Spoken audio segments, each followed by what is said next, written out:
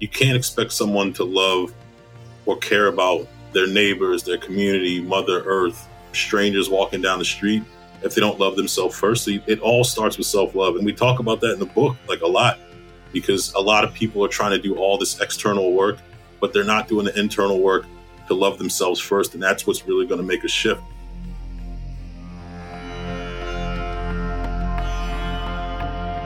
Welcome to the Metta Hour with Sharon Salzberg, where Buddhist wisdom meets everyday life. This podcast is brought to you by the Be Here Now Network and features interviews with the top leaders, teachers, and thinkers of the mindfulness movement and beyond. For more information, visit BeHereNowNetwork.com/Sharon.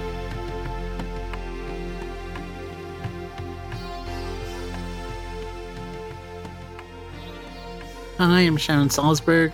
I'm delighted today to be speaking with my good friends, Andrés González and brothers Ali and Atman Smith. Together, Andy, Ali, and Atman are the founders of the Holistic Life Foundation, a nonprofit organization bringing yoga, meditation, and breathwork to thousands of at-risk kids in Baltimore schools since 2001. Their work has received wide national attention due to their remarkable results in public schools, where suspension rates plummet and graduation rates skyrocket. Outside of their work with the Holistic Life Foundation, Ali, Atman, and Andy also teach to diverse populations around the world, including drug treatment centers, mental crisis facilities, homeless shelters, as well as yoga, wellness, and mindfulness festivals. Their work has been featured in NBC Nightly News, CNN, CBS, The Washington Post, Upworthy, and many more.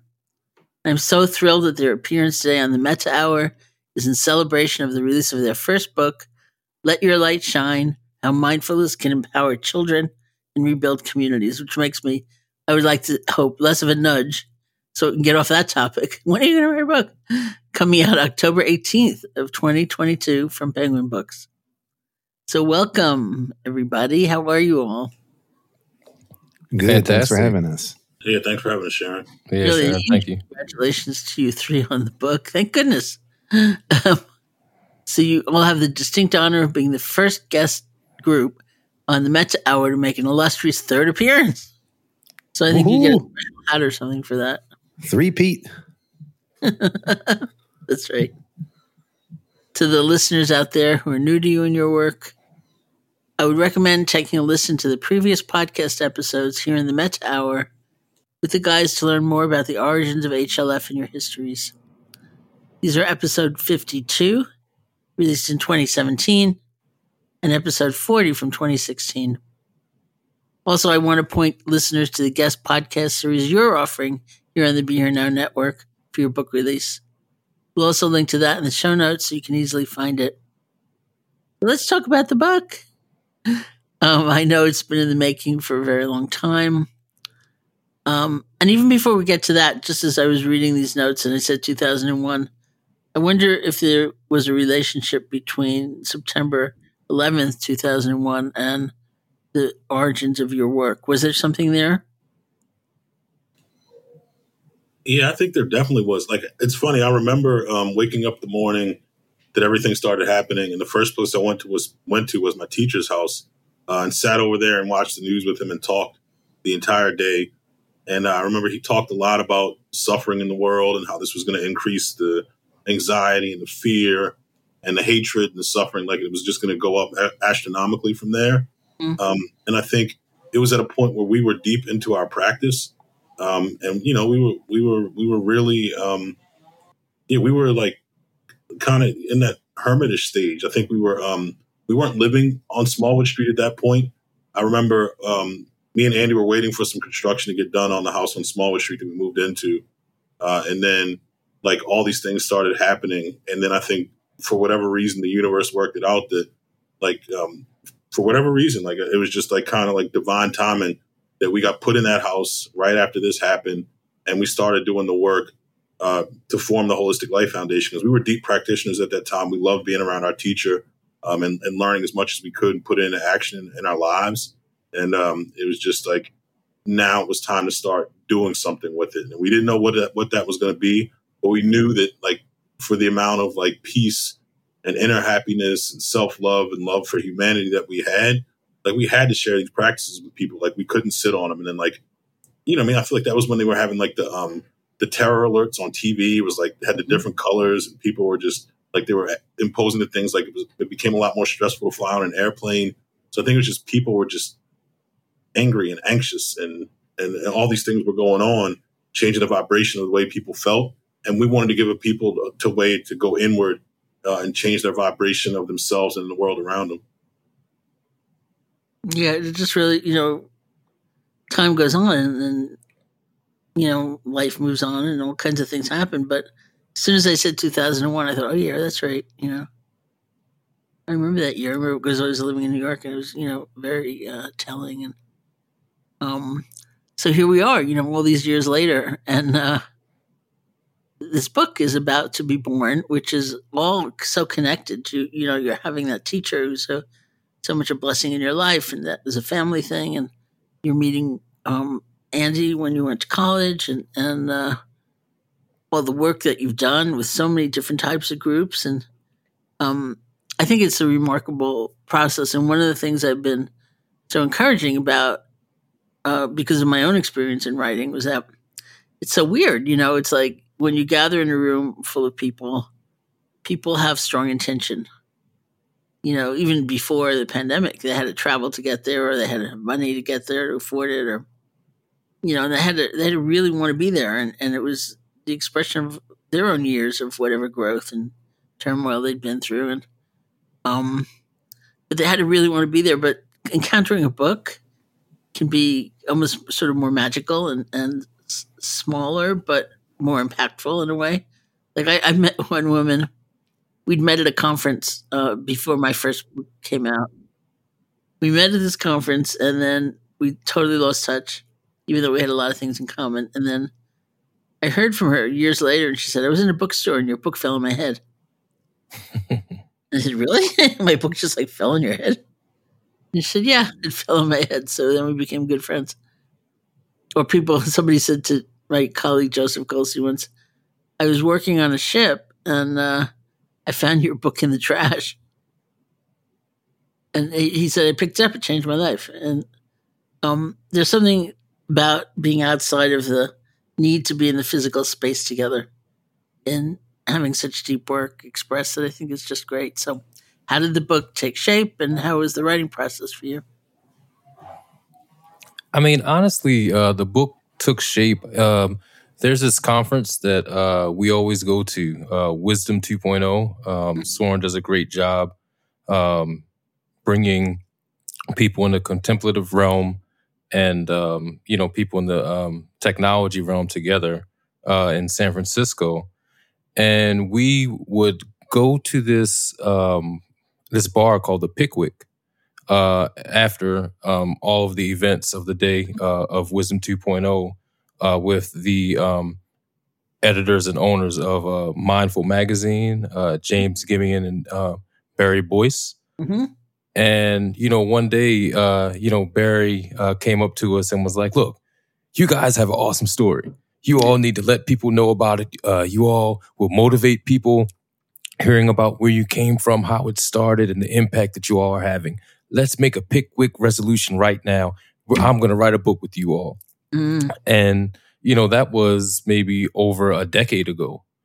And, you know, we, you know, sat down with him, and we would always, every time there would be a Wisdom 2.0, we would always go back to the Pickwick and, you know, talk about, you know, getting this book started and, you know, how it would help us. It would help, you know, us as an organization, increasing our scope and vision. But then it would also help other folks that are into social justice and, you know, into being the change they want to see in the world, and letting them see, you know, what worked for us, what didn't work for us, what did we learn in the process. And, you know, that's where it really got started. And, you know, 10 years later, we have almost completed our journey. And, you know, the book will be coming out in October. But yeah, it started, you know, at Wisdom 2.0, us meeting with, two of our big bros and, them just letting us know how important it is to, get our story out there, to inspire folks. Yeah, and I think at one point, we even bought Barry. This definitely, the book wouldn't be a thing without Barry Boyce. He's like our big brother, mentor, friend, and it wouldn't have manifested without him. Like from the beginning, pushing us to do it. And then he actually came to Baltimore. We got an Airbnb and we stayed there for 5 days. Like we had like a flow chart of the HLF timeline written out on the wall. We had all these ideas about chapters and practices of influential people. We drove around and actually did like a driving tour of the entire city to see important places that were involved in the story. And then we got all these notes together. Actually, we didn't even write anything down other than the stuff on the wall. He recorded all the conversations, then started to get them on paper. And then like life stuff just happened. And it turned out that he wasn't going to have the time to actually finish the process with us and help us put it together. So he just kind of, he recommended some people. He recommended an agent. He recommended a team. And it was like, it all came together perfectly, but it definitely wouldn't be there would be no book without Barry Boyce. So we definitely appreciate, love him a lot for that. Yeah, I remember how cool it was that week in particular because, oftentimes when you're doing this type of work, you're just doing it. And, our teacher used to always say, just do the work and leave the results to the universe. And, when you're in the trenches and you're grinding and you're teaching the classes or you're doing the speaking engagements or you're answering the emails, you're taking care of the administrative stuff, sometimes you forget all that has transpired. And I thought it was really cool going through that and reflecting on some of those first classes that we did, the first time we stepped out of schools and started going into adult programming, the first time, we were in this neighborhood or that neighborhood. And it was, it's really just awesome to see how long it's been and where we started from and where we came from and where we're at now. And it's exciting to finally be able to put it down on paper so people could see our journey and hopefully benefit from all that we've gone through. It's really fantastic. And conveniently enough, the book has 3 parts. So here we are. It has your story and the spiritual path, and then the inner practices to uncover one's own light. And then the 3rd part, which is bringing your light into the world. Your story and the spiritual path is a phenomenal story. And of course, it's also within the context of, this is 2022 that we are recording this. Andy, you're Puerto Rican. Atman and Andy, you're Black. This feels relevant to include in the conversation because there's been such an unveiling of racism in our country these past years. And as Black and brown-skinned men, particularly, is something you've faced throughout your lives. And, it's sort of it's the universal story every single one of us can understand, I think. What it's like to have parents who made them feel weird, but in your case, because they were vegetarians, and what it's like to have somebody who acts like they see you and they don't see you at all, and so many things like that. But you do it in a certain context because that's your background, and so here we are talking about love and the power of love, and as your teacher said, love is the strongest force in the universe. And what does that mean when your neighborhood is facing the kinds of things in terms of violence and racism and poverty and crime that your neighborhood actually does face? And I remember once you're telling a story when we were teaching together, and I think, Atman, this was you, and you were saying how somebody was visiting, like a visiting teacher, and they said they were caught out loud in some assumption like everybody has running water, of course, and some little kid in the class said, well, I don't have running water, there's so much you have been through, and I don't know how you want to divide up these 3 topics amongst the 3 of you, but if you want to start with your story and the spiritual path, that would be great. I think one thing I really love about the book is that I think it gives some context to our story. Mm-hmm. Atman, Andy, and I are we love the yogic practice, and I think the way that we teach and the things that we teach are different than a lot of the other people that we're around. Mm-hmm. And I think that's because of the influences we had and the way that they grew up. Like there's a lot of stories about me and Atman's mom, our dad, and our teacher, Uncle Will, in there, because I think the way that they lived their lives and the people that they strive to be had a huge influence on us and the way that we saw the world and the way that we wanted to teach in the world. They were all about change and upliftment and empowerment. And I think that goes into the way that we teach. I think they were all about like building family and building community, and that goes into the way that we teach. They were all about being fierce in the world, but also tapping into your heart and having the softness to love yourself and love the people around you. I think race and institutional racism played a huge part in their lives. Like I remember our dad would always tell us stories about like how like he would have to go get he couldn't go try on his clothes when he was going school shopping. Like he had to go to the back of the store and get clothes and get food from back there and then go home and try them on and then go back to the store and take them back if they didn't fit. Like he couldn't. So they were like, I think he never let us forget what he went through growing up and like the struggle that they went through for everyone. I mean, because they were heavily involved in like in every way, shape, and form of civil rights movement, whether it was like and all sides of the spectrum, like from I don't know, like nonviolence resistance to the Panthers. So it was just like they were looking to make a change, and I think it came to them that like they would always talk to us like about how revolutions didn't work. You know what I mean? Like they were always ended up violent and things would happen, and like evolution took too long. Like the only way to really change the world was an involution. Like you had to change yourself and like tap into that universal, omniscient, omnipotent, omnipresent part of yourself and then let it shine out into the world. And then that's how people could change the world. If like people were more concerned about changing their inner self and tapping into their true self, like that's how the world would shift. So I think, and that's how we taught. That's how we went out into the world. Like we weren't like a lot of people. I don't think we would be into yoga if we wouldn't have learned it from, like if we wouldn't have been introduced to it from our dad, in the form of meditation as a kid, the guy that ran our church at Chariot Peter, and then Uncle Will taking us like right deep down the rabbit hole. I don't know if we'd be into it. I don't think we could have gone to a yoga studio and gotten a connection to the practice in a way that we do, in a way that really spoke to us like deep down in our soul. I don't think that would have happened without them and like our mom's support and love and like demanding certain things from us and like making us achieve at a certain level and making us not settle for things. I think all those things went into like the way that we are in the world. So I'm glad that our story's in there, but I'm glad the foundation for that story is in there too, because they've got some powerful stories and there's some people that mean a lot to us and have made us who we are today. You know, something to add on to that is, you know, our dad, mom, and Uncle Will had, you know, everything to do with, you know, what we were teaching as far as like the yoga, the love. You know, something else that's important is, you know, our dad stressing to us about being entrepreneurs.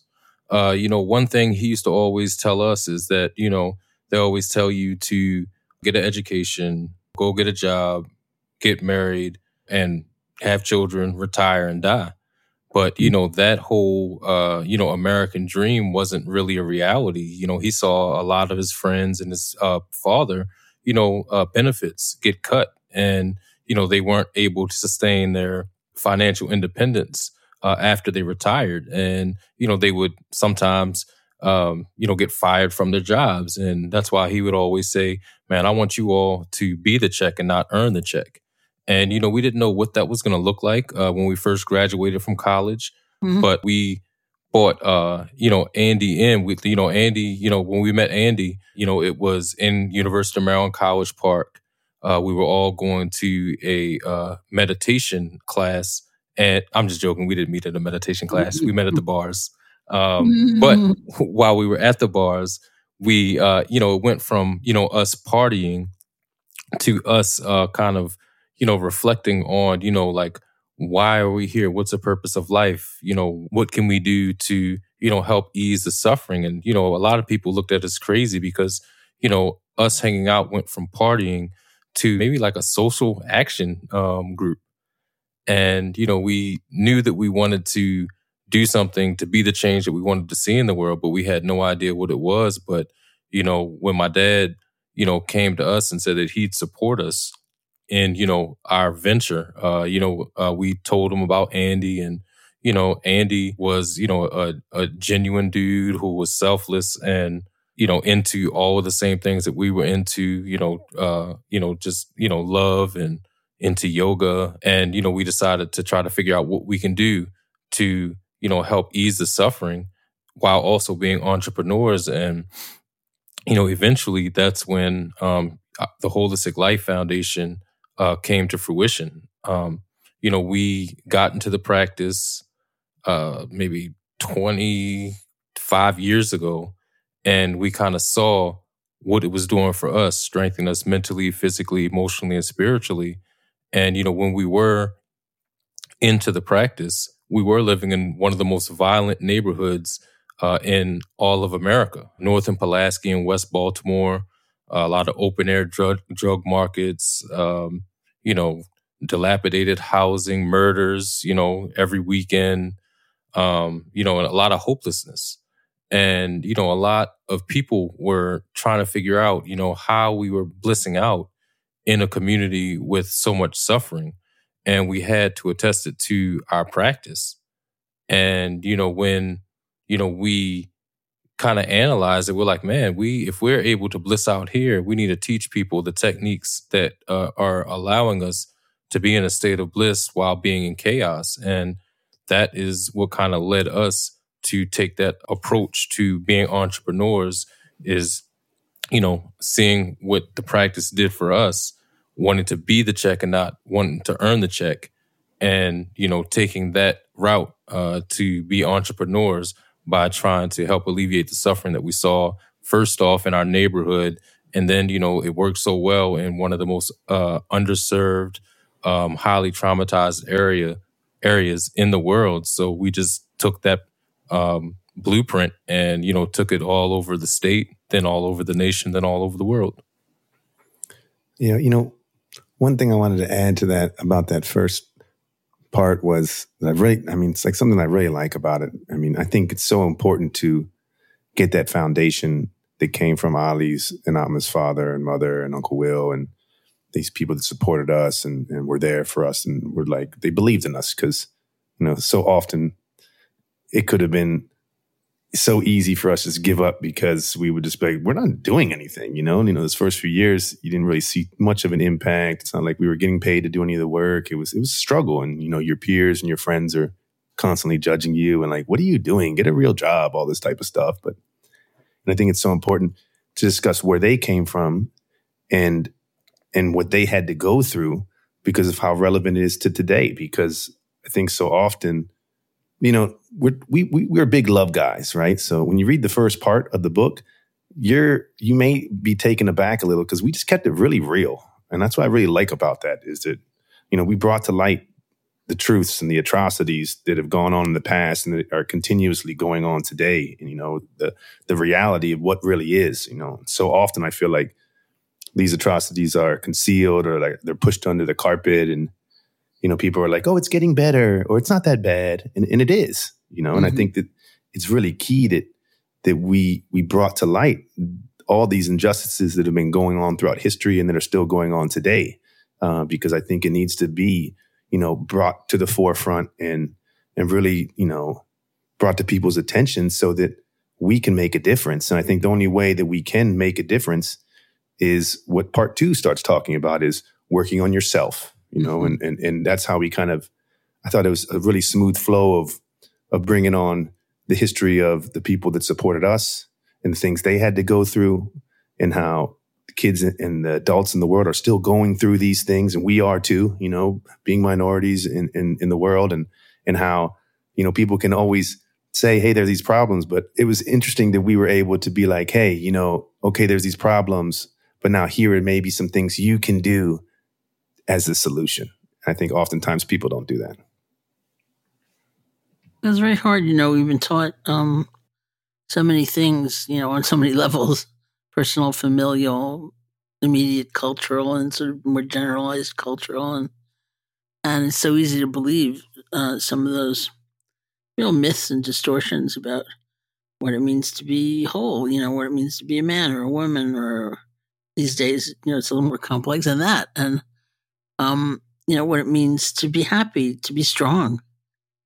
If I think about the number of times my own conditioning would be not in the direction of love is the answer, like if you want to be strong, think about vengefulness, think about it for the rest of your life, think about it obsessively, think about it nonstop. And there's much more in that nature of things. But what happens when we have a chance to stop, or we take the chance to stop and we pull away a little bit so we can look more accurately, more truthfully at what our experience is? Sometimes you see things you've been holding on to the most as the answers are really not the answers, It cause more of a problem than you would have imagined. And so, but that's up to us to see. And it's very self-empowering to understand that no one's forcing anything on us. And it's something that we can see. So if you want to talk a little bit about the inner practices to uncover one's own light, which is really the heart of any endeavor like this kind of book, because it's not about, just like for you, it wasn't about your Uncle Will, it's not about you guys. It's about every person who undertakes these practices.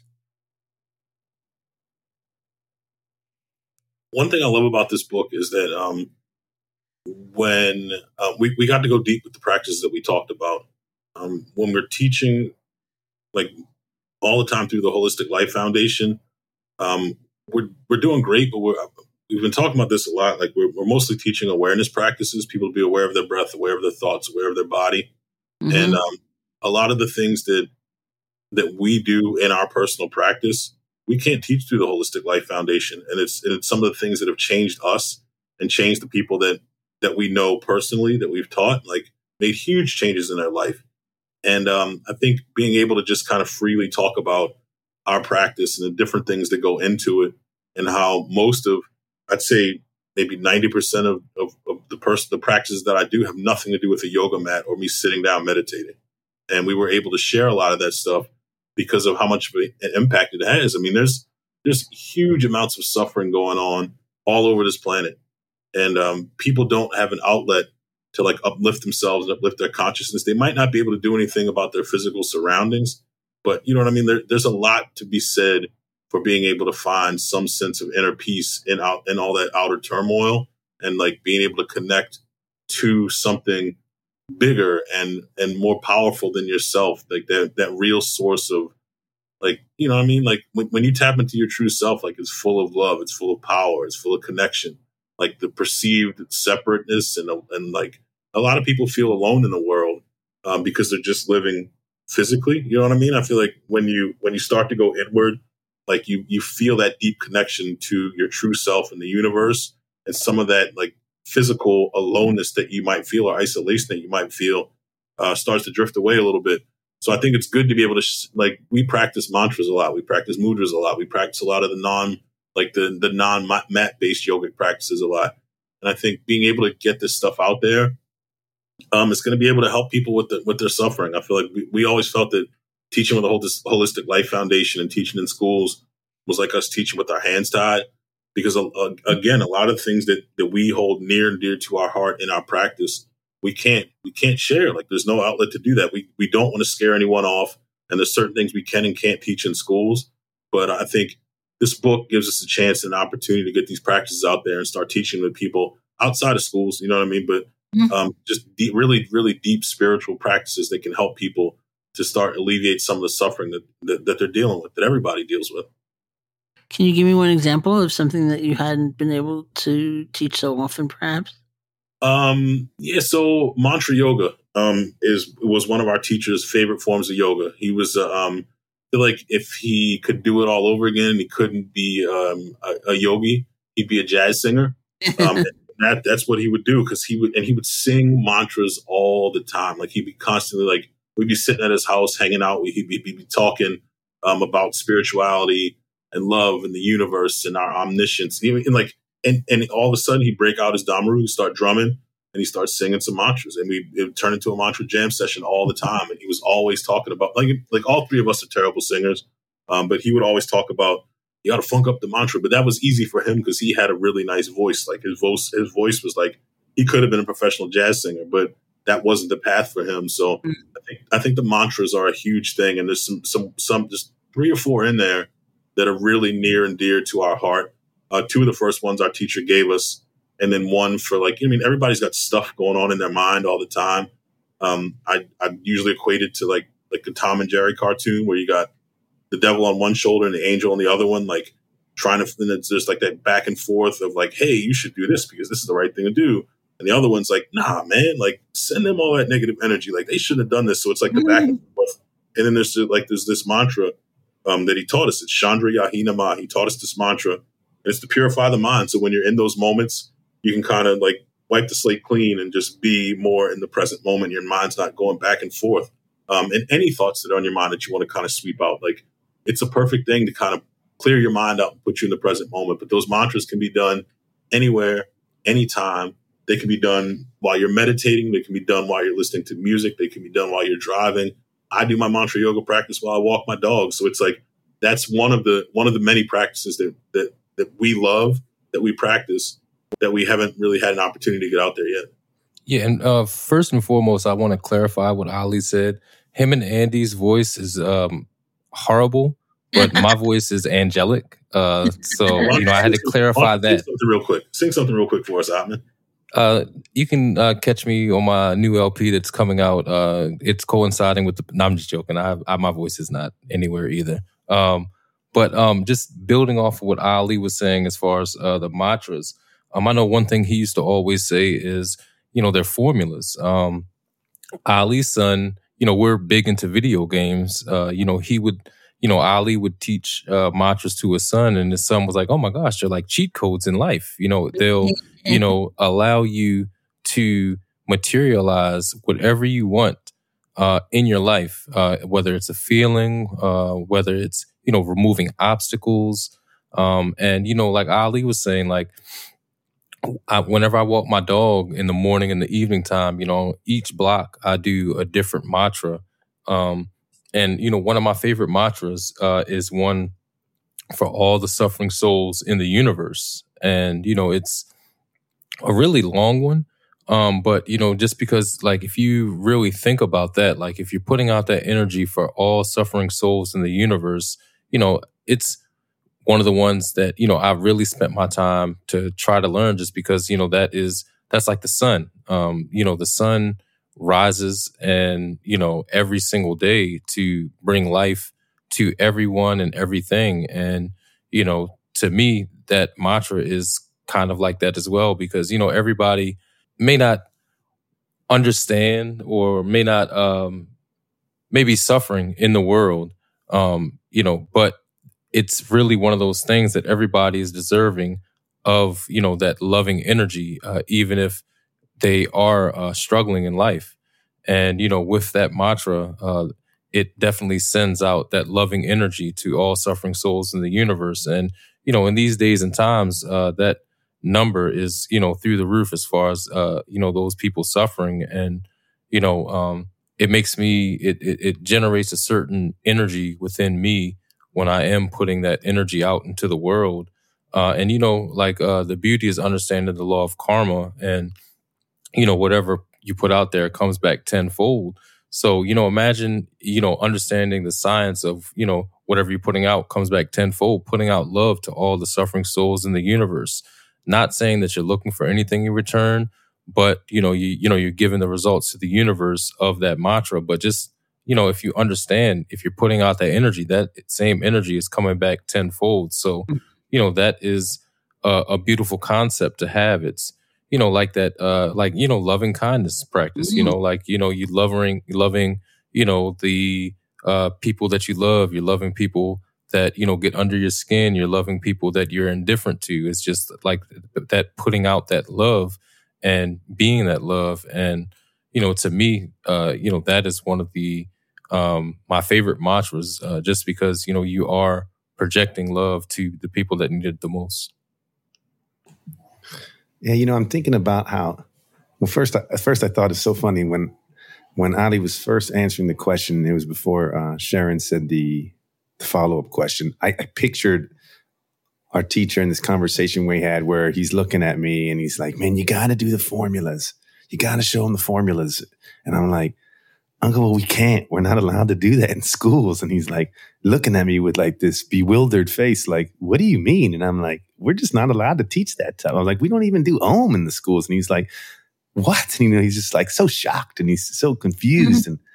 And I think all of us know how important that type of stuff was to our spiritual growth, whether it was mantras, whether it was the mudras, whether it was chakras, whether it was talking about our energy bodies, our dreams, reincarnation, like all these things that we discussed with each other that made us want to go deeper and want to, go more inward and delve into our reading and our studies more. And, I think that all of us see it when we're going into schools and we're doing the work with HLF, how we're still making a fantastic impact, but it's not what it could be. Because I know for sure if I didn't have all those other aspects introduced to me, that there's no way I would be who I am today or where I am today. And sometimes we're having those conversations with the kids and you're talking with them and I want to get deeper and talk more philosophical and talk about the pickle, Sharon, that type of stuff. And it's, you can't, sometimes. And it's great that in the second part, we were finally able to have that voice to be able to speak to these practices and try to provide the readers with as many tools as possible. Because, ultimately that's what Uncle used to always say to us. We're just going to give them as many tools as we can to help them help themselves, that we're not teachers, we're reminders, that we're conduits, and we're just passing on this knowledge and the truth to everybody. And I think that's really what part 2 was doing. I think it's fantastic because it is like, it is a great equalizer and it's sort of the whole purpose, I had one teacher, I may have quoted him to you before, a man named Indra. When I was in India, I went when I was 18. I left when I was 21. And which was not my intention. My intention was to do a school semester there, a school year there, actually. I had a full year. But, at one point, Minindra said to me, the Buddha's enlightenment solved the Buddha's problem. Now you solve yours. And on the one hand, it seemed a little cutting. But on the other hand, I heard that as, you can do this. You actually have the ability to do this. You came all the way to India to try to figure something out and learn some tools, and you can do that. You can do it. And I thought, wow, I wonder if anyone has ever really looked at me before as I say, you can do this. And that's what the methods really do, is they're saying, here, it's yours, bring it to life, you do it. And I love the kind of the evolution of mantra, which is also such a vast category because it's, very ancient, sort of almost ritualistic mantras and ceremonial mantras. And there's mantras where we understand the words, and there are mantras that are just sound. And the ones where we understand the words, I especially like, I think, in a way, because over time we tend to evolve our own reminders and the things that don't take long. It's not like giving yourself a lecture. It doesn't take long to kind of get your head straight. Oh, right, that's what I care about. One of my own favorite mantras is out of the time that I was really sick and I was in the hospital and I kept kind of catastrophizing. Well, this can only mean, the worst. And I finally said to myself, why are you rehearsing that?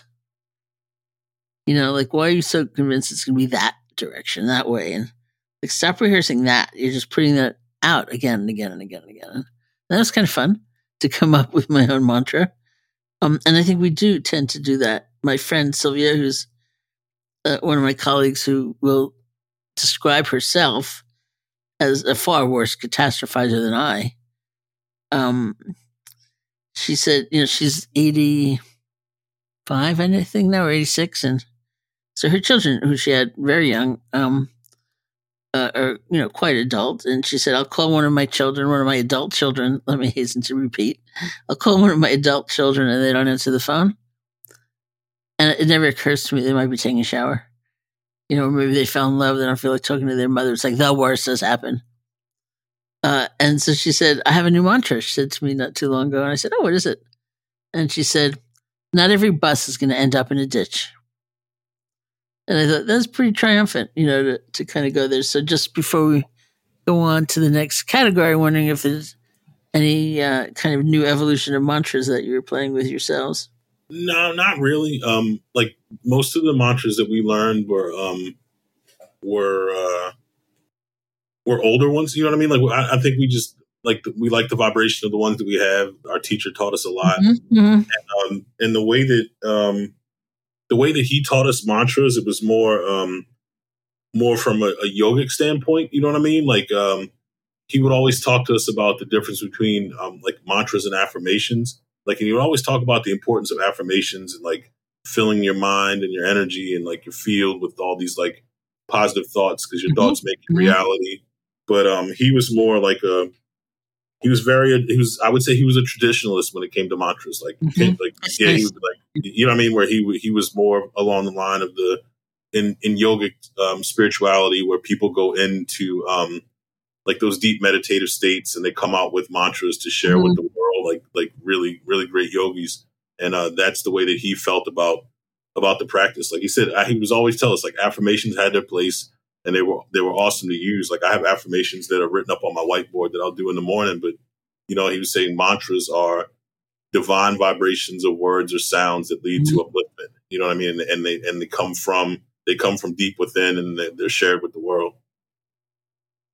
And that's the beautiful thing about having a teacher, of course, is that there's this connection to the immediate manifestation in your life and what it looks like today, because they know about that. And there's a connection to centuries of practice that people have put into using these very tools, which is really kind of incredible to hold every direction and every moment.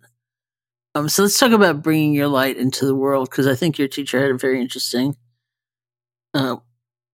aspect to what he, I don't know if he preferred is the right word, or insisted on, like that you teach teachers, that you really emphasize that aspect of things for everybody that you were teaching. So I wonder if someone could address that. Yeah, I can dive in first. One thing when we first came to him all these years ago, a couple decades ago now, and expressed the fact that we wanted to learn, yoga and, going into the light. He was like, that's cool. I only have, 2 requests. One, this is, after we hung out at his house watching basketball, drinking a couple beers, and he was like, well, y'all have to show up at my house at 4:30 in the morning. The next morning, we were like, man, he is really trying to set us up for failure. Us hanging out all night and, putting toxins in our body. I don't know if we can do that. But then the second thing that he said was, we had to agree to be teachers. And his whole idea was, he would always say, I don't want no devotees. I want to create teachers. I don't want anyone to be dependent on me. I want that guru to not be something that's on the outside of you, but everyone to have their own inner guru. And that's how you really truly make that change or that involution. So, in his mind, that is, what it's about is, creating teachers and cutting on your light and, first impacting yourself and then taking that light into the world and impacting anyone and everything that you're around. And that's one thing that the reason why we have the whole reciprocal teaching model with the Holistic Life Foundation. When, we were first starting, it was just 3 gentlemen that felt really strongly about trying to make that change in the world. And, at our height, when it was just us 3 teaching, we were only impacting maybe 30 to 40 kids, a day. Mm-hmm. But, once we took his methodology and, started creating teachers and doing that reciprocal teaching model, we didn't have those students dependent on us. They became their own teachers.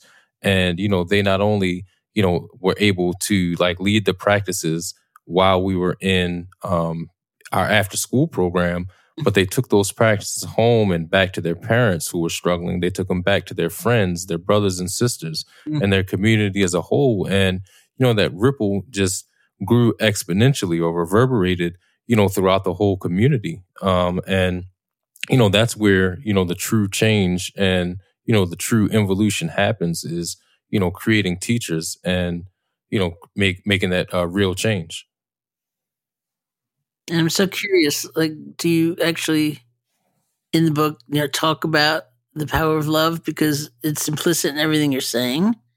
Like you're looking at this kid thinking, you can do this. I think you can do this, and you're addressing them as a person like that. And, here are methods that are really ennobled in a way by the centuries in which people have used them and the sincerity with which you possibly can use them too. And, in a way it's all about love, but in a way you can't ever really say that. First of all, you can't write a book about love. So, what do you say about love in these chapters? I think love is intertwined in everything that we do, even in our book. A form of yoga that our teacher used to always talk about was bhakti yoga. Mm-hmm. And one of the elements of bhakti yoga is the concept of respect, or to look again. Like spect is to look, re is again, and his concept with that is like when you see somebody's physical appearance, you that's all you see at first is you see their physical appearance. But if you look again, you can see that light inside of that physical appearance, which is their true capital S self, which is the same universal self that's inside of you, that's inside of the tree, that's inside of, any and everything on this planet. And why would you not try to uplift any and everybody that is that light if you look deep enough? And, I think that's one thing and one reason why we do the work that we do is just that concept of understanding that aspect of bhakti yoga and, looking again and seeing that light in everyone and everything and, trying to bring in that, harmony in every body that we come across. And that, that's why we teach these techniques to be able to help them, achieve that inner peace, even if their outward environment is chaotic, just because we do have love for them. And, we've found it, we've experienced it, and, we just want to share it with anybody and everyone. And, that's what we've been doing. Yeah, I think one thing with love with us and in the book and in our practices, it all starts with self-love. Like you can't expect someone to love or care about their neighbors, their community, Mother Earth, strangers walking down the street if they don't love themselves first. So it all starts with self-love. And we talk about that in the book like a lot, because a lot of people are trying to do all this external work, but they're not doing the internal work to love themselves first. And that's what's really going to make a shift. I remember Uncle Will would always say, you can't see the light in someone else before you see the light in yourself. And it's something you have to experience. It's not something that anyone can tell you about. Like if you've really taken the time to go inward deeply, and like some of the meditation practices that Uncle Will taught us, like I can't explain what I feel in there. I don't think the human mind can really grasp it. I think it's something you have to experience. And once you experience, like the depth of it is infinite. But it's something you can kind of like, you can come from a place of experience or a place of philosophy. And I think he always wants us to come from a place of experience. And, like once you tap into that light within you, like it's on, it's going to shine. I remember he would always say like, people are ignorant of the light. And not that they were stupid, but people would ignore it. Like there's so many things around you in the physical world to distract you. Some good, some bad, but they're still all distractions. But like, and you're ignoring your inner life, the true place of beauty and love and power and abundance. It's in there and it's shining in there, but like we get distracted by the outside world. So I think taking the time to really sit and go in and go deeper and feel it and experience it, like that's where letting your light shine out in the world starts. That's where love starts. Like loving the world starts. You got to start with yourself. And I think we do a lot to give people practices and reminders in the book and in our teaching to like, hey, stop. Like you do the good work, but you got to do the good work on yourself first. You got to experience your light. You got to touch it. You got to feel it. You got to see what it's about before you can see it or feel it in anyone else or anything else. So it's like that self-love, that self-work, and then you can let your light shine out into the world. Yeah, love doesn't have to look the same way every single time. Like there are going to be people in your life that you can love at a spiritual level, because that's what they deserve. You know what I mean? Like, but you don't have to have them in your physical space taking advantage of you or getting over on you or making you feel a certain type of way. Like, loving people at a distance is a beautiful thing sometimes. Like, some people don't deserve your space and your energy. They're just kind of like draining it from you, and they're just getting over. So like, there are times where you're going to have to just like remove them from your physical space, but that doesn't mean that you take the time to send negative energy that way. Like Atman was talking about with that bhakti yoga practice. Like, whenever they pop in your mind, you might get an angry thought about them because of something they did, something they said, something they did to someone that you love. But that's not an opportunity to send them negativity. That's an opportunity to use the practice. Like, you know, they pop in your mind starts to go send them negative energy, and you like stop and you go to their light. I mean, because that's what they truly are. And all that negative energy that you're sending to them, like on a spiritual level, you're sending it to yourself, because like we're all connected. We're all that light. So like, you know, and also that's usually a good opportunity to learn, because, you know, sometimes people are just jerks. Like, there are a lot of jerks in the world. There are a lot of people who just don't have your best interest or anyone else's best interest at heart. But then there's also those times where it could be a learning opportunity for you to see something that may be reflecting from them that you don't like about yourself. So I think I think that's one beautiful thing about the practice is the introspection is like, you know, like take the time to not just be mad at that person for something. Like, is it really just that? Or is it that they're reflecting something that you don't like about yourself? So, I mean, I think it's a beautiful thing. Just love and looking at yourself and looking at the world. But I mean, it takes some work, and it's not easy. Like, it's easier to just be mad at someone.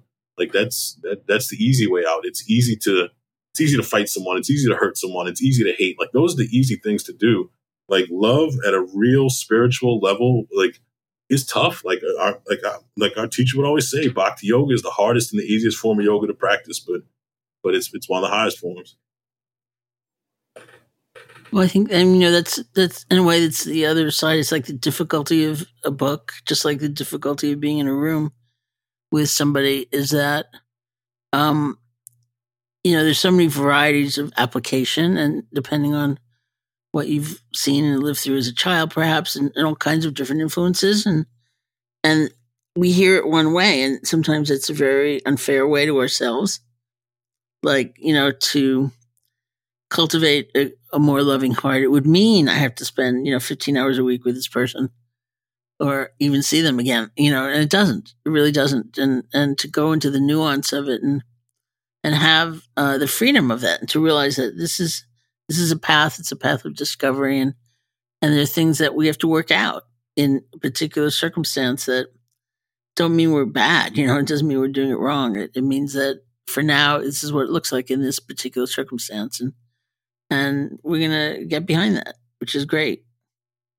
So trauma is a very big topic. It's a word that is really interesting to me, because I also like watching the evolution of language. And, you know, when I was a child, we never used the word trauma. I mean, who even knew what that was, or let alone stress? But it's a big topic, and it's an important one. And so many of the kids, back to the Holistic Life Foundation and the school programs, so many of your kids are dealing with very major trauma at a very young age. And Andrés, starting with you, I wonder if you can speak to how your understanding of trauma has evolved and how you approach it, and how does that impact what and how you teach? Yeah, I mean, I remember when we first started doing this, I don't think we were thinking about that at all. I got to be honest. Like, it wasn't in my mind at all that, okay, like I knew kids were going through a lot of stuff. I knew that, you know, their lives at home weren't that great. I knew the situation in their neighborhood wasn't that great. So I knew that they were going through stuff, and they weren't giving all the opportunities that other kids were. But I don't think I had realized the impact that trauma had made on them. I think as we started getting more into our practices and studying more and learning more about neuroscience and the neurogenesis, neuroplasticity, and all the stuff that's going on with the brain and how trauma affects the brain, that didn't come until later on. And that was more like an eye-opening, wow, like what we're doing is really helping this. And I think we were doing it as we started progressing more and more. like it just started happening naturally with the way we were teaching. And I think, that the fact that we do use love so much in our practices, that was really being a healing factor in a lot of the work we were doing. I remember so many times people saying to us, like, do you think it's even the yoga or the mindfulness, or do you think it's just the three of y'all that's helping the kids? Because we brought so much love into the room, and because we cared so much about the kids and the adults that we were working with. But I definitely think it's evolved drastically in terms of, us making sure that we're using more trauma-informed techniques and practices, understanding more what is going on and the impact of, that first trauma, the secondary trauma, generational trauma, especially, working now with the Mohawk tribe that we've been working with up north and understanding all the stuff they've gone through. And, I think it's still a process that we're learning more and more from. I think the main thing, I guess, that really hit all of us pretty hard was the first time we met Bessel. So we met Bessel van der Kolk. It might have been, was it the first time we met him, guys? Was that Omega, that first time, right? When we spoke right before him? Was that the first time? Yeah, it was the first time. Yeah, I thought so, right? So it was in the green room. We meet him before we go on, we do our thing. He goes on after us. And before he talks, he says something along the lines of like, hey, like all of y'all can keep talking about this and that and what's going on. He's like, but those guys, and he was talking about, those guys are actually doing what we need most. And he was saying how love is one of the biggest factors of making impact in trauma. And it was so cool and affirming for us to see, like, wow, we kind of knew we were doing the right thing, a little something, but for Bessel to say it too was like, okay, that's pretty dope right there. And then, and I think that with us, it's just constantly studying more and learning more of ways that we can help, because trauma is so impactful, not only in the people we work with, but in ourselves. I remember the first time that I looked at an ACEs test, I was thinking, I'm going to take this test and I'm going to get a low number. I think Ali Atman and I all did. Like, we weren't impacted. I mean, my childhood was okay. And then you take it and it's like, goodness gracious, my childhood was kind of messed up. And now as I get older, even I see so many things that I do and so many things or so many ways that I act or things that I say where I'm like, man, that was because when I was younger, this happened to me and I'm still doing this, So I'm still working through all this childhood trauma that I had gone through and I'm just realizing it now. So I think that in general, it's been an evolutionary process of us growing personally and the way we end up, delivering the practices to the participants. And I know, just to add on to what Andy was saying, I know that, the populations in Baltimore that we work with are dealing with, a lot of, undiagnosed trauma, whether it's personal, whether it's secondary, whether it's intergenerational. And I think that's why we have the approach that we do in with the Holistic Life Foundation on the way that we deliver, yoga and mindfulness to them. There are a lot of people, quote unquote, teaching trauma-informed, yoga and mindfulness, but, sometimes they do, more harm than good. And, they, may lead a meditation with kids where, they have nothing but open space. But, if you're, trauma-informed, you'll understand that, leaving that open space in meditation and in specific breathing practices can allow for that trauma to pop up. So, the way that we kind of teach, it's, we have a skeleton of, how we teach. It may look a little different, whether it's, elementary, middle, or high school kids and the frequency of the different practices. But, we start off with, physical practices. A lot of people that have been through trauma, their body is not a safe space. Mm-hmm. So, that's why we do the physical practices, the asanas, postures and stuff like that to kind of release that trauma that is stored in the body. Like Bessel, Andy was talking about Bessel, his book is The Body Keeps a Score. Like trauma does get stored in the body. And, to make that a safe space, that is why, these physical practices are very important.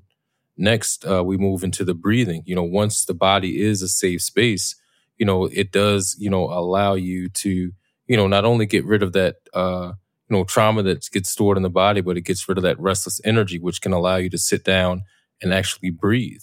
And when you do breathe, it kind of stills the mind and is also healing to, neurologically, what has impacted your brain because you have dealt with, a lot of trauma. Mm-hmm. And there are certain breathing practices that can activate that vagus nerve, that threat perception, because in like inner cities and, a lot of other places besides inner cities, but, they perceive everyone and everything as threats for the simple fact that, that vagus nerve is not firing properly. So, we teach certain breathing practices that can activate that vagus nerve and also, still the mind. And then after that, we get into, meditation because, that their mind is still and, we can kind of introduce them to that peace within. And, like I said at the beginning, it's not empty space in our meditations, it's guided meditations. Just because, if you do leave that open space, that's when that trauma can arise. But it's kind of like, you being someone's designated driver, like, you are driving them to a specific destination instead of letting them just run wild with that empty space. And, we've seen that, in doing that, we are able to help these people, heal themselves and, once again, activate that vagus nerve and, tap into that inner peace. And, like I said, instead of doing more harm than good, it helps these people heal. Yeah, that's fantastic. And makes me think also of the final section of the book, which is about bringing your light into the world. And through the years that I've known you, I've heard you tell your story many times to different audiences. And one part of that story that stands out is the period when you returned to Baltimore in the 90s after college to discover that the crack epidemic had ravaged your community. And instead of responding to that with the despondence or that would be natural or just moving somewhere else, you asked this one very important question, which is, what are we going to do about it? And this feels like the energy of the book's final portion. So what are we going to do with our light once we uncover and nurture it? So I think once people uncover their light, I think life gets a lot harder.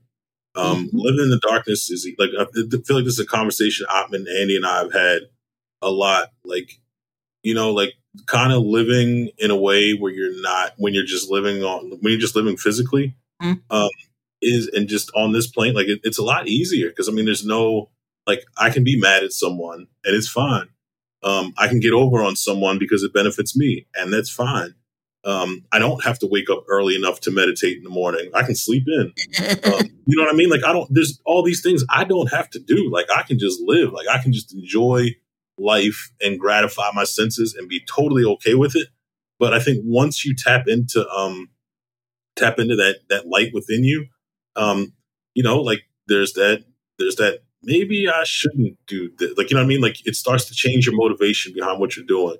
Like, you're like, you're a human. You're gonna gratify your senses. Like, that's gonna happen. But there's that voice in the back of your head, like, hey, maybe we should try this, and like maybe we shouldn't stay out till the bars close at 2 a.m. in Baltimore. So like maybe I shouldn't stay out till 2 drinking if I have to get up at 5 to meditate, so I can start my day right because I got an early day tomorrow. Or maybe I shouldn't spend all my time in anger just because this person cut me off in traffic and they're not even thinking about me, but I'm going to spend 2 weeks cursing this person, sending negative energy to them. Like, so I think that's a thing. Like, life becomes more of a challenge because you're working at a different level.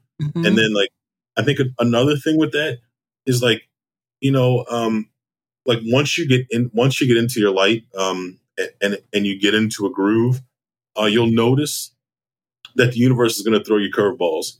To see if you're like, I remember Uncle Will would always be like, you guys know, once you get into this and once you get into your light, the universe will be like, yeah, right. Let me throw this at you and see what you do with it.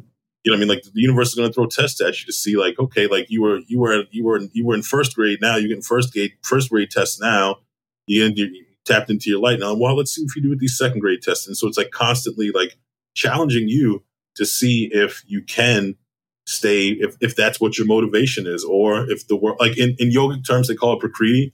Prakriti is like that universal energy that's trying to like fruitify your consciousness and keep you here. Like the goal of yoga is to tap into your light and raise your consciousness. But the goal of prakriti is the energy that wants to keep you here.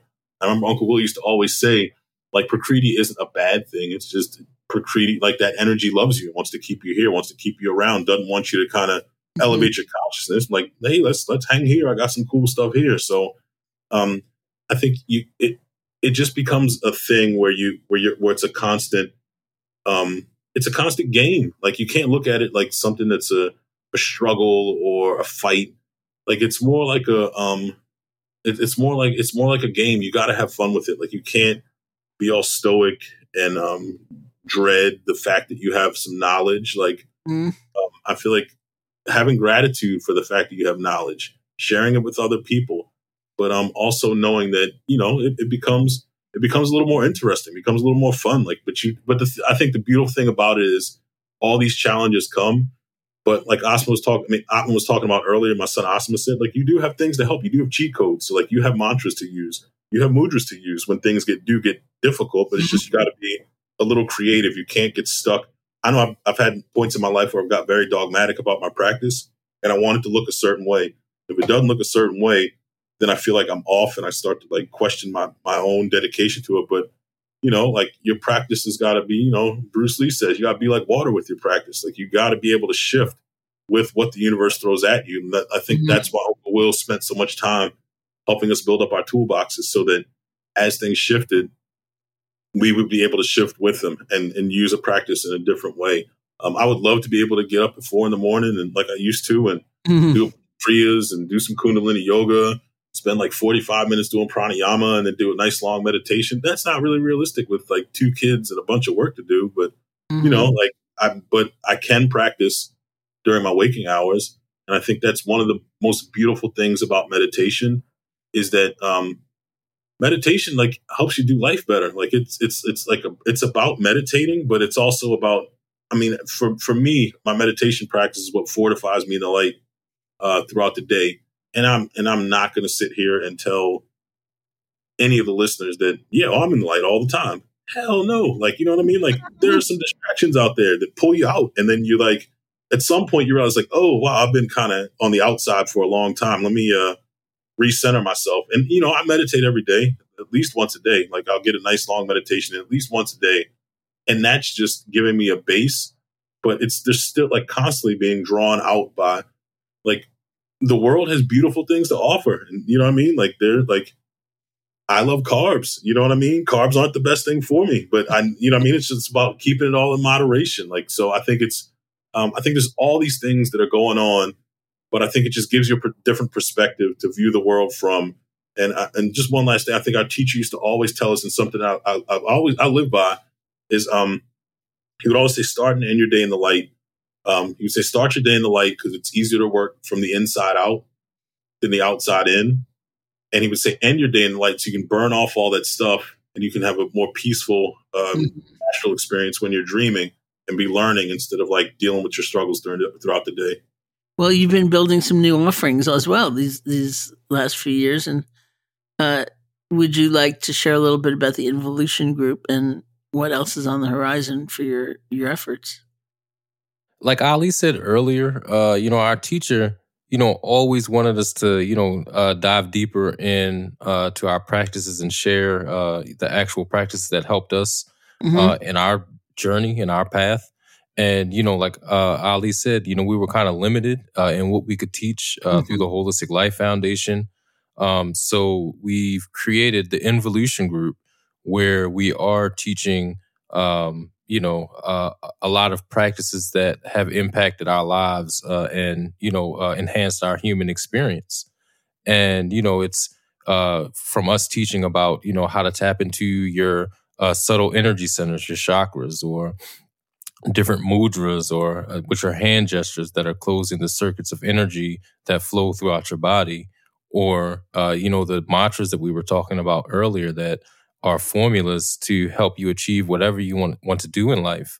And then, we also have created a course called the Spiritual Strategic Plan, where we kind of break down 8 different pillars or aspects of your life and different ways to kind of enhance those parts of your life, whether, it's, holistic health or, finding, tapping into your true self. And, it goes on from there. But, different techniques that we've learned, tapping into your creative self, just different techniques that we've learned to help us enhance those different aspects of ourselves. So once again, we can enhance our human experience and be the best version of ourselves. So, it's something that is really exciting to us, just because, once again, these practices have, helped us bliss out and not just survive, but thrive in one of the most dangerous communities in the world. And, once again, we'd be much remiss if we didn't share these practices with the world. And, luckily through the evolution, we have a platform to be able to do so. Mm-hmm. Yeah, I just think one thing I really love about that spiritual strategic plan that Atman was talking about is that is like the assessment part of it. You know what I mean? Like when you're doing a plan for your business, like you do it initially, like you do a baseline assessment of where you're at. And I like the fact that when you start it, there's like an assessment where you're seeing how connected you are to those 8 pillars that Atman was talking about, whether it was holistic health, creativity, learning, like all these different things. And you have a tool, but you don't just do a self-assessment. Like you find people around you to do an assessment also, because, people around you see your blind spots a lot more clearly than you can sometimes. And then like you learn all these practices, you figure out something, and then like you come up with your own unique plan to work through. So it's not like my plan wouldn't look the same as yours or Atman's or Andy's. It'll look totally unique to me. And then I love that the fact that it's like the strategic plan that we put together for the Holistic Life Foundation, like it's a living document. Like it's not something that you're going to just do and be like, okay, I'll just do this for the rest of my life. It's like, every few months you reassess yourself. You see where you are. You might need to change your practice because of some situations or relationships or stressors or whatever have changed in your life. So you need to adjust the plan. So I love the fact that like there's a tool to help you figure out where you need to put a little more energy and effort to be your best self. It's fabulous. Change is always worth noting. It's also worth mentioning before we go that we are all teaching together virtually in December through the Garrison Institute in Garrison, New York. The dates are December 9th through the 10th, 2022. And the retreat is one we've been doing annually for many years. For years, of course, physically present and now virtually. It's centered around the theme of people who care for people. So it's for anyone who's in a caregiving role, whether professionally or in your personal life, like being a parent or taking care of a family member. And I've seen it's so much more expansive a concept than I first understood. People would call and say, well, I'm a manager. I'm making all these decisions for other people. Can I count? More recently, people also calling and saying, well, I always take, it seems, that kind of role in my relationships. I'm the giver. I'm the one who takes care of others. I feel a real lack of allowing people to take care of me. Or, going back to something that Ali was saying a while ago about caring about oneself. And so there's so many dimensions to it, and I love doing it. I love doing it with you all. And I appreciate the fact, for one, that it's virtual, because I think it does open up the possibility of especially for people who are caring for other people who really would not be able to come because they couldn't arrange a substitute or something like that. It really opens it up in a different way. So before we finish, I'd like to invite one of you to lead us in a guided practice of some kind to bring our conversation to a close. All right. So I'm going to lead us through a practice. We've been talking, I feel like we've talked about the light a lot throughout this conversation with Sharon. And sometimes that can be something abstract for people. But it's your true self. and it's what we all really are. Like our bodies are just like our physical, or like our reference to the world, but that light is of the universe is what we really are. So we're going to do a practice of tapping into that light.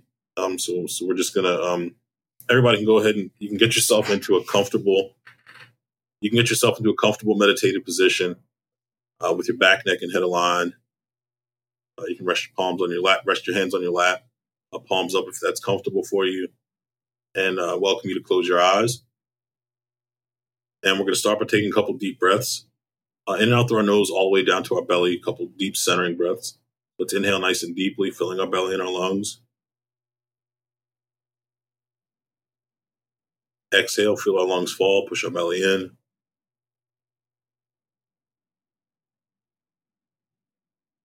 Inhale deeply, filling your belly and your lungs.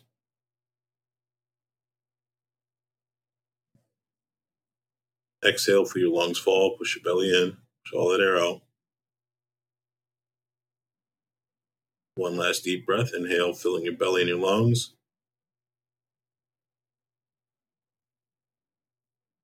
And exhale that breath all the way out. Now continue breathing on your own at a nice relaxed pace. So you don't have to put any effort into whatsoever. Just let your body naturally breathe.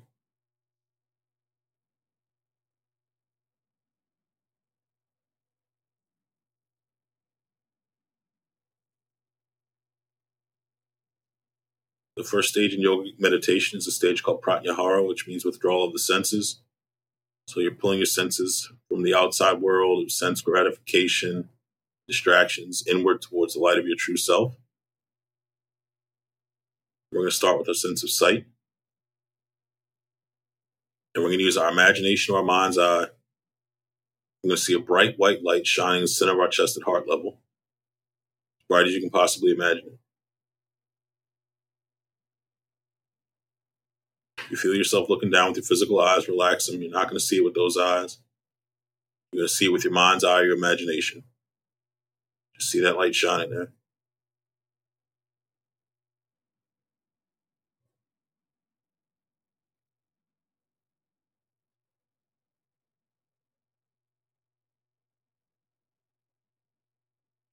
If you lose focus of it, just bring it back. Just keep bringing it back. Eventually it'll just shine there on its own.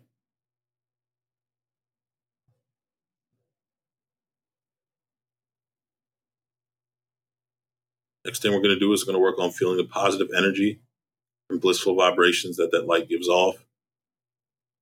Anything your body's feeling right now, you can go ahead and acknowledge. Whether it's the connection to whatever you're sitting on, position your body's in, the temperature of the room you're in, or any other physical sensation you're feeling, go ahead and acknowledge it. And start to pull your sense of feel inward towards that light, shining in the center of your chest at heart level. You might notice it starts to feel like a floating or fluttering or swirling feeling, and even a vibration. Whatever it is, once you connect to it, don't grab onto it too tightly. Just lightly connect to it.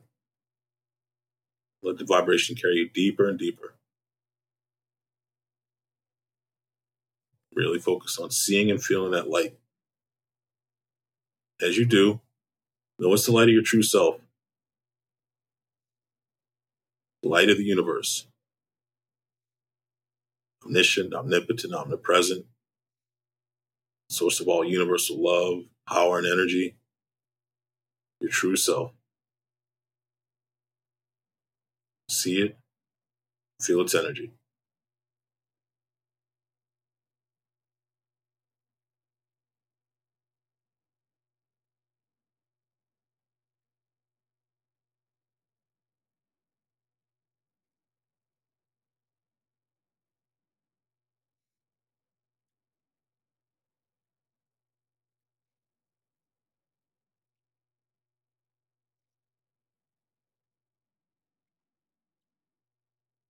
And the next thing we're going to do is we're going to draw on our sense of hearing.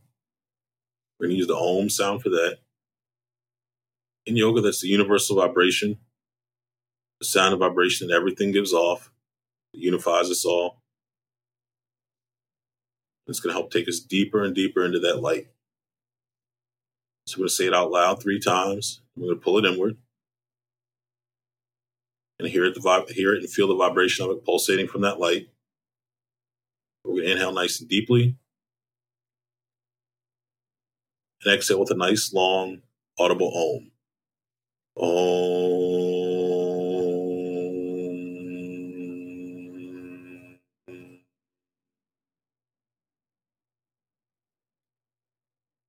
Inhale again deeply. And exhale with another long, audible Om. Om.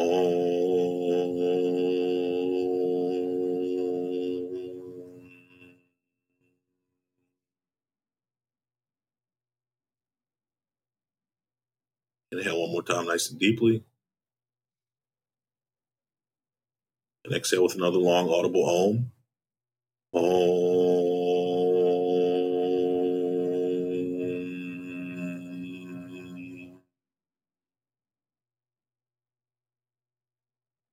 All right, now pull that Om inward. Hear it. Feel the vibration of it pulsating from that light. All of your awareness is going to be on seeing, feeling, and hearing that light. See the light shine. Feel the energy and the vibration. And hear and feel that Om. Know it's your true self. Full of universal love and power and energy. Perfect in every single way. Just let your light shine through the meditation.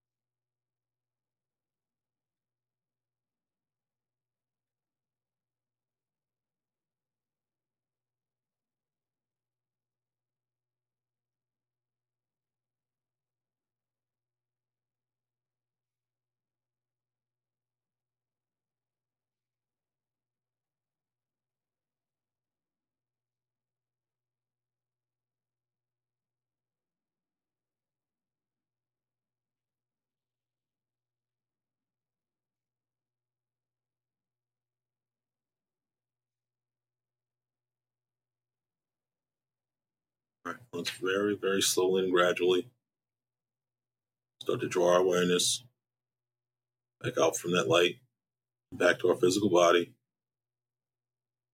Start by very, very lightly and gently wiggling your fingers and toes.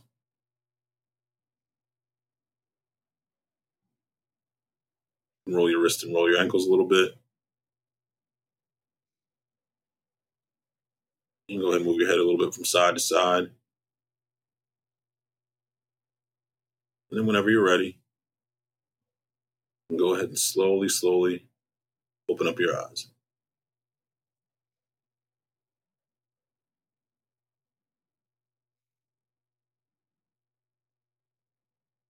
Well, thank you so much for the beautiful meditation and all of you for joining me today.